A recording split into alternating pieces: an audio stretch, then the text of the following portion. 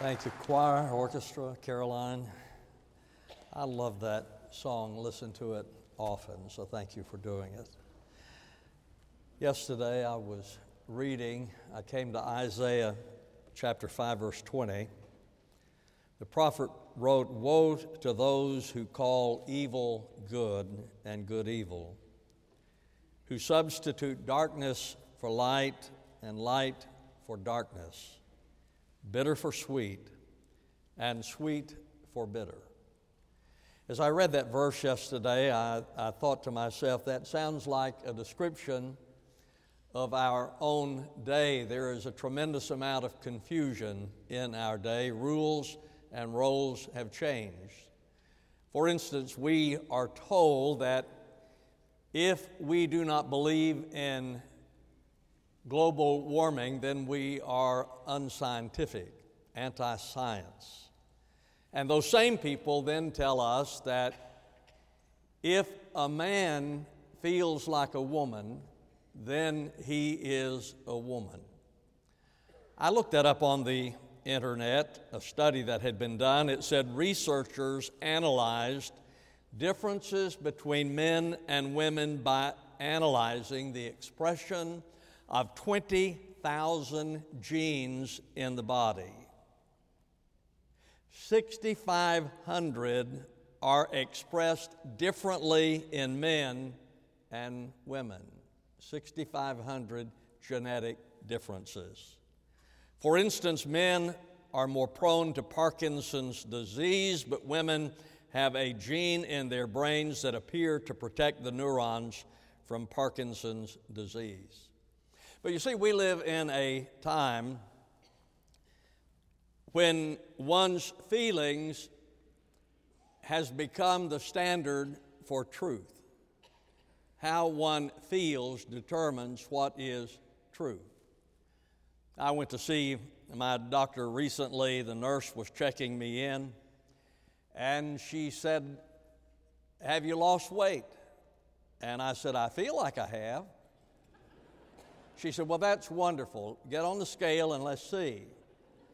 I said, "No, I feel like 180. Just put that down." But today we live in a time that is a strange time when the way one feels becomes the truth. The truth is, the fact is, men and women are different, and fathers and mothers are different. Barbara Porter gave me an article, A Woman's Facts About Men, that says men and women are different emotionally. The article says men are sensitive in strange ways. If a man has built a fire and the last log does not burn, he will take it personally. Most women are introspective. Am I in love? Am I emotionally and creatively fulfilled? Most men are not. Did my team win? How's my car? Linda and I were eating once, and there were 4 men who were sitting behind me. After we left, she said, "I was listening to those men's conversation." I said, "Well, what did you learn?" She said, "All men talk about is sports." And I said, "So what is your point?" That is what we talk about. Men and women are different. Emotionally, we are different intellectually. Barbara's article said men forget everything. Women remember everything. That's why men need instant replays in sports. They've already forgotten what happened. That's probably true. But since this is Father's Day, I want to speak to you about the spiritual aspects of fatherhood. Take your Bibles, turn with me. Genesis chapter 5, verse number 21. And Enoch lived 65 years and became the father of Methuselah. Then Enoch walked with God 300 years after he became the father of Methuselah, and he had other sons and daughters. So all the days of Enoch were 365 years, and Enoch walked with God, and he was not, for God took him. Men, what is the foundation for fatherhood? What is the foundation on which we build our fatherhood. I think we see it there in verse number 22 when it says that Enoch walked with God. Now, to walk with someone suggests a relationship with that person.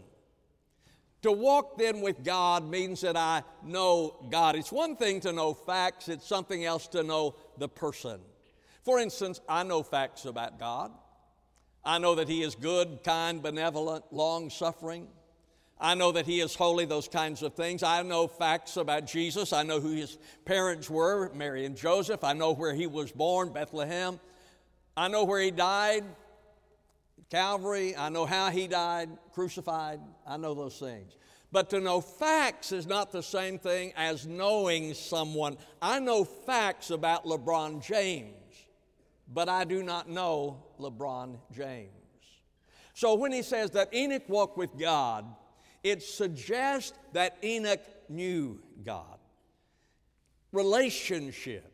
Men, the foundation for fatherhood is that we have a relationship with God. But to walk with someone also suggests fellowship. When people are dating, they walk with each other. That's not just for exercise, that is for fellowship. They fellowship together. They walk, they hold hands, they fellowship. Linda and I walk Blue, my dog, every morning. It is fellowship. She and I fellowship together. Blue fellowships with Gabe, who's a black lab, and Moses, big dog, about like this, about 3 times the size of Blue. Zoe, little brown dog. It's a time of fellowship. So to walk with someone suggests fellowship. Friends walk together. It is a fellowship. We were at the beach once with the Basanios, and I told John, I said, we're going to go walk on the beach. He said, great. Said, I'll go with you. We'll have a good time. So we get out there, and we get out of the car, and we start walking, and we walked a little ways. And he said, how far do you walk? And I said, well, down and back is about 4 miles. He said, how far have we gone? About 1 mile. I said, about 100 yards. He said, I'm going to go back to the car. And he went back, started the car, and sat there until we got back with the air conditioner running. But to walk with someone suggests a relationship with that person and fellowship with that person. So to walk then with God means that I have a relationship with God, that I know God, and I have fellowship with Him.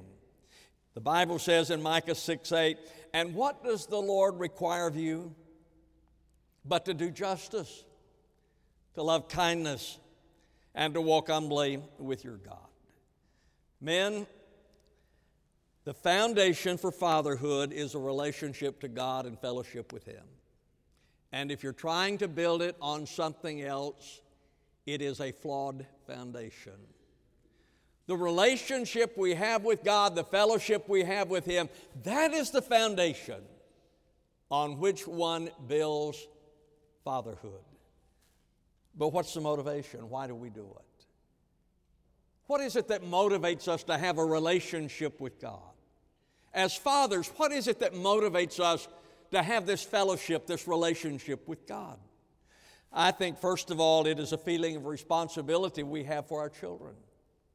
Look down at verse number 21. And Enoch lived 65 years and became the father of Methuselah. Then Enoch walked with God. After his son was born, the Bible says, then he walked with God. I think there was a sense of responsibility. I have this child. And that motivated him to walk with God. I understand that. I was brought up in the church. My dad was a deacon. My mother was active in the church. And so I was brought up in the church. But like a lot of knuckleheads, I got to be about 13 years old and didn't think I needed to go anymore. So I started skipping. And after a little while, I was totally out of church. I went on Easter. Seldom went at Christmas, but I went on Easter. And I didn't go to church until Linda and I were married, and then Steph was born. And Stephanie was growing up in our home, and I still remember, I began to think, she needs to be in church. She needs to have that relationship with the Lord. It was one Sunday about noon. I used to sleep till noon every Sunday, like some of you guys do.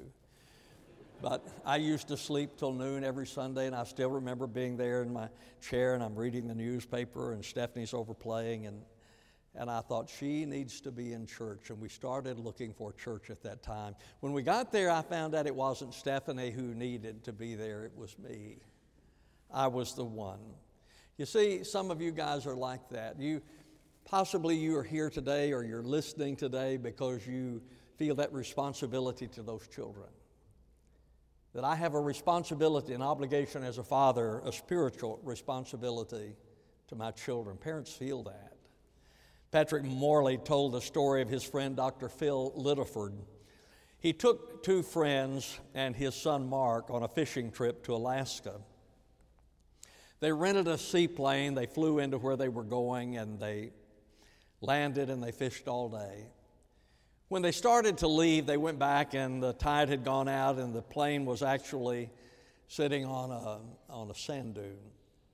What they didn't realize is that the pontoon had been punctured and filled up with water. So when they waited for the tide to come back in and then they started to lift off, the plane started and then it spun around and round and crashed, and they began trying to swim to the shore. The boy Mark was struggling, and his dad, Dr. Littleford, tried to save him, and he wouldn't leave him, and they both drowned. You see, young people and children, you don't understand the responsibility that your parents feel for you until you have children, and then you will. I think one of the motivations for a spiritual journey with God and building on that foundation is that sense of responsibility, that I have a responsibility to my children, to my family that is spiritual in nature, and also I can influence them in the right direction. And apparently Enoch influenced his grandson Noah. Because it says in chapter 6, verse number 9, these are the records of the generations of Noah. Noah was a righteous man, blameless in his time. Noah walked with God. The Bible says that Noah was a righteous man, which means justified before God. It speaks of integrity. Noah was a righteous man, and I would contend that at least in part that came from his grandfather. Joseph, the father of Jesus, was a righteous man. The Bible says, Matthew 1:19, and Joseph, her husband, being a righteous man. So when God looked for an earthly father for his son, he looked for someone who was righteous.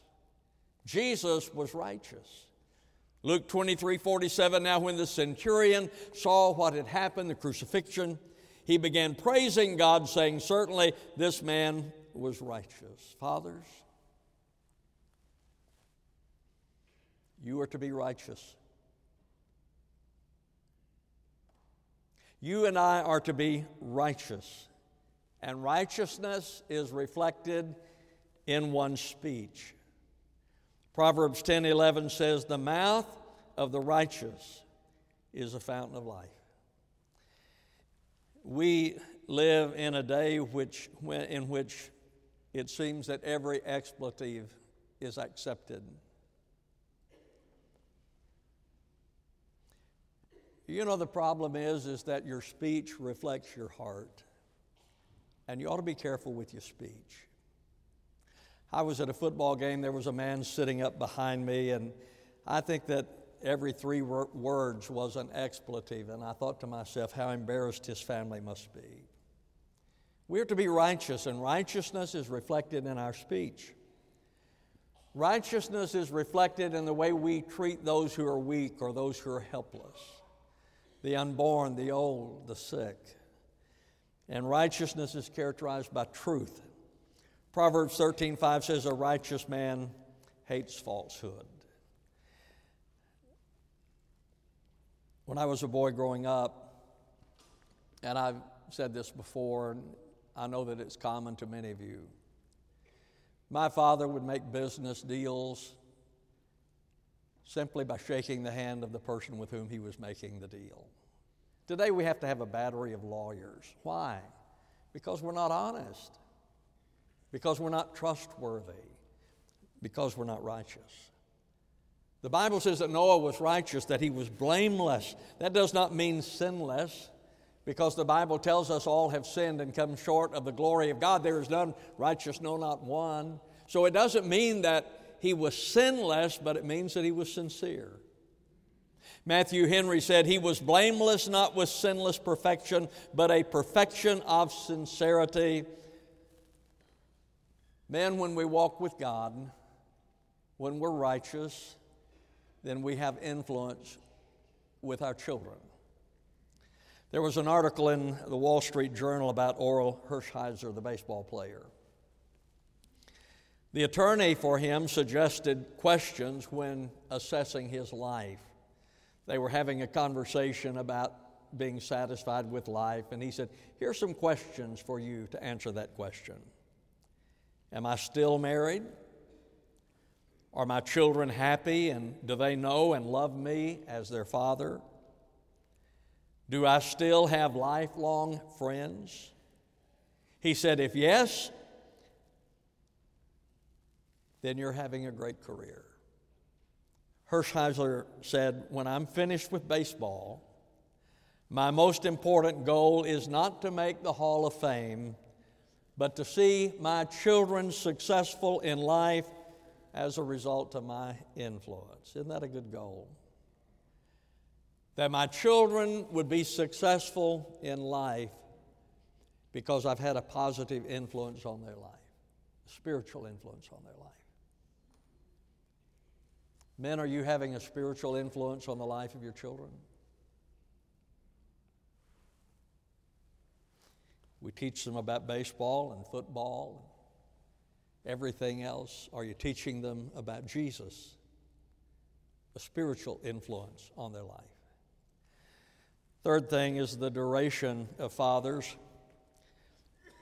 A father's influence endures even when it's difficult. Enoch endured.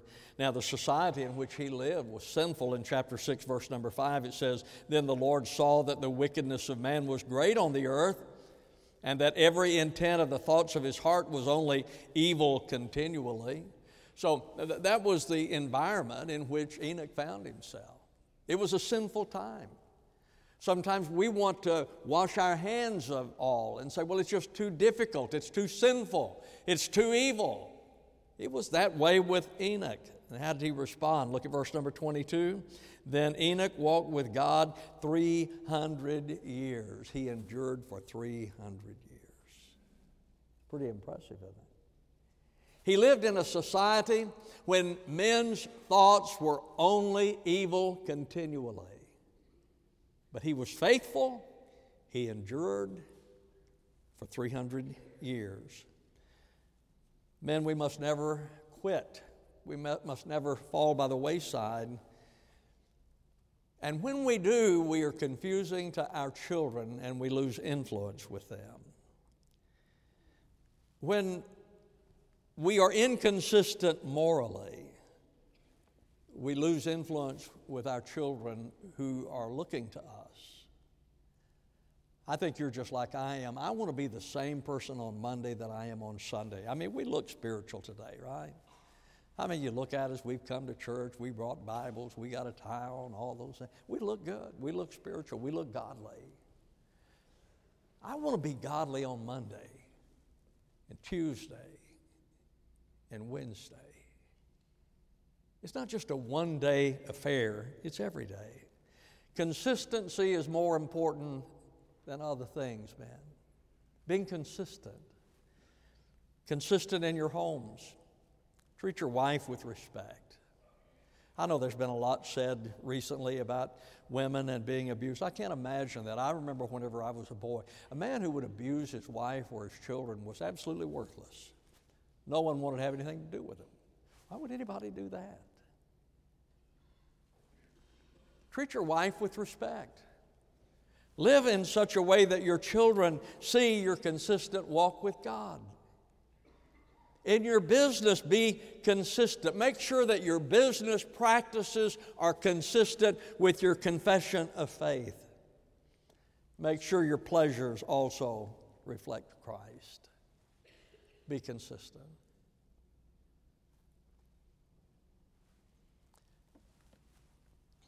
We're never going to get there, men. Whenever we come to church on Sunday and we do whatever we do and people think that we're good, upstanding people, but we're at home, at work, watching pornography. We don't treat our wives with respect. Our children are watching and they know. Our children know. We have to be consistent. In conclusion, a father's responsibility is to walk with God. So make sure that you have a relationship with God. Not that you just know things about God, but that you know Him. That you know Him. That you fellowship with God. That daily you spend time with the Lord, fellowshipping with Him. Whether it's in song, in singing to it. Do you ever sing to the Lord? Lord thinks I'm pretty good. Steve doesn't, but God does. Whatever, reading your Bible and praying and worshiping the Lord, just worshiping the Lord. See, as men, that's what we are to do. As fathers, that's what we are to do, because that is foundational to fatherhood, that we have a relationship with Him, that we walk with Him. Your influence will be determined by your walk. Fathers, you can have a negative influence on your children, and the results will be greater than you imagined. Tim Kimmel told a story about when he was in college. He said he was working as a bricklayer's helper. There was a project, and they were building this home, and they hired a father and a son to lay bricks, and he was helping them. He said when they finished laying the bricks, the windows wouldn't fit. And he said they were trying to find out why the windows wouldn't fit. And then they discovered that they had bought a yardstick or a measurement at a bargain center, and it was 1/18 of an inch off. Not much, but the windows wouldn't fit. Men, when you're angry, chances are you'll pass it on. When you're fearful, you will influence your children not to try some things when they're tough or when they're challenging. And when you don't see a task through, you teach your children to be quitters. See, sometimes we think what we're doing is not that significant, but it can make a big difference in the life of your child who is watching you and who is learning from you. You have the opportunity to provide a godly influence to your family. Jane Pauley, the former host of the Today Show, was asked about the secret to her calm and self-confident demeanor, and she said her parents had loved her unconditionally.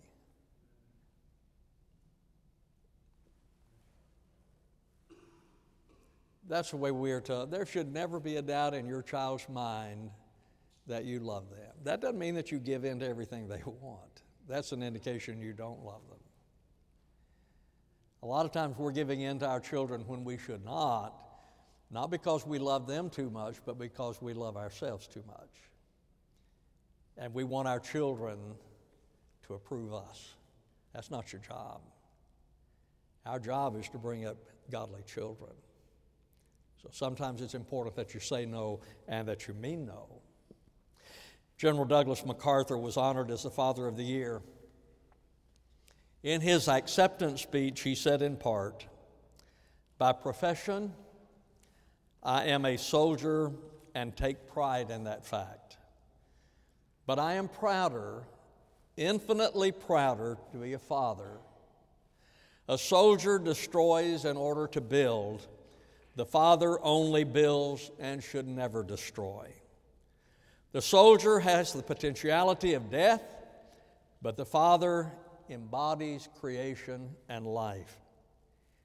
It is my hope that my son, who, when I am gone, will remember me not from the battle, but in the home, as he hears me say, Our Father, which art in heaven. Men, there is no one who has greater influence than you.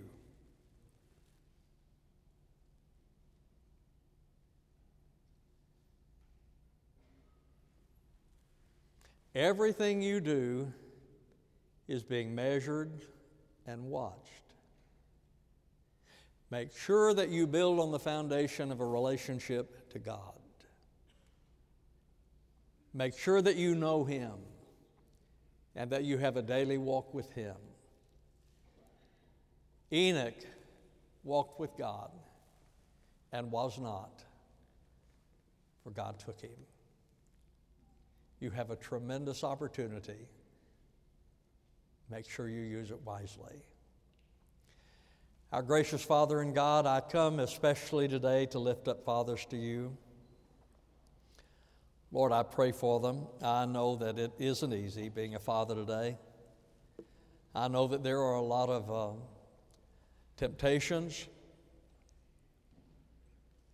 But I pray, Father, that you will help these fathers understand greater is He who is within than he who is of the world. Lord, I know that there are many interests that pull at them, business concerns, other issues. Help them not to neglect the family. Lord, I pray that you will raise up Christian men, godly men, men who love you, men who will be an example, a light to our country, to our nation, and to their families. I pray, Father, for some that will be a commitment today that they will make. In Jesus' name I pray, amen. Just a moment, we're going to stand and the choir's going to sing. If you're here without Christ, I encourage you today to trust Him, to commit your life to Him. If you're looking for a church home, our doors are open. We'd love to have you as a member of this family. Stand with me, please. As they sing, you come, I'll greet you as you do.